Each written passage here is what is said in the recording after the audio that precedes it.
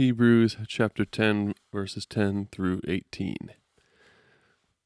Day after day, every priest stands and performs his religious duties. Again and again, he offers the same sacrifice, which can never take away sins. But when this priest had offered for all time one sacrifice for sins, he sat down at the right hand of God. And since that time, he waits for his enemies to be made his footstool. For by one sacrifice he has made perfect forever those who are being made holy.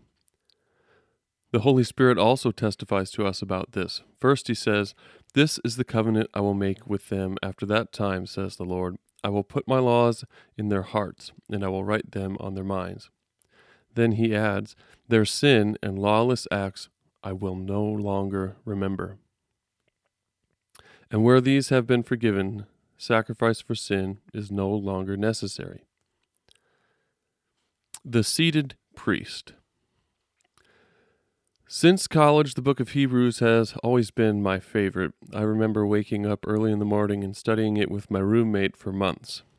I was struck by how it takes the Old Testament and Old Covenant and shows how Christ established a new and better covenant. There's endless gospel richness to mine when comparing the New Covenant to the Old, and the book of Hebrews is a treasure trove. In the Old Covenant, day after day, the priests would stand and perform their duties, offering sacrifices on behalf of the people that only ever worked until the people sinned again, and they always sinned again. It was endless work. But now, the great high priest's sacrifice was offered once and for all. Sin, with a capital S, had been atoned for, death conquered, and the high priest sat down. The atoning work is done.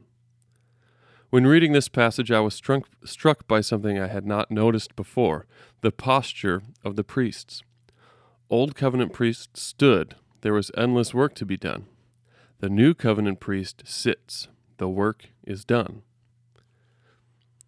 It's not a perfect metaphor, but I'm reminded of when I was a teenager, and one week in the summer, I had to help my dad rebuild our deck. On Wednesday morning, after 2 long days of work, I was not in the mood to work anymore, so I told my dad I had to go to my job at the auto detailing company. I didn't. I just went and hung out with my friends. Needless to say, it didn't take long before I was found out and I was in trouble. I truly felt guilty. I told my parents everything. I was open and honest, and I was truly remorseful, not just because I got caught, but because I knew better. Frankly, I was a pretty good kid. This type of thing was completely out of character for me. So, to atone for my sin, I had to do what I was originally instructed to do, rebuild the deck with my dad and my brother. Only this time there was a bit more weight behind my work. I wanted my dad to know I was remorseful. So whenever he was standing up working, I was standing up and working.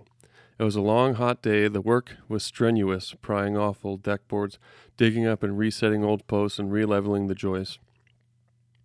I remember the relief I experienced at the end of the day when it was finally time to quit. My dad finally sat down, so I sat down. I can remember the feeling of my legs and back finally being able to relax. There's something about taking a seat for the first time after a long day of hard work. Later, I realized my dad had forgiven me before I even began my atoning work, and all it took was a real apology. The deck being rebuilt did not even depend on my work. He'd get it done with or without me. He just wanted to spend time with me. So the relief that we experience when we finally sit down after a long day of work is just a taste of the relief we experience knowing that Christ is sitting at the right hand of the Father. His atoning work is done. Our sins are forgiven, and we need not work to make things right. Christ has done it.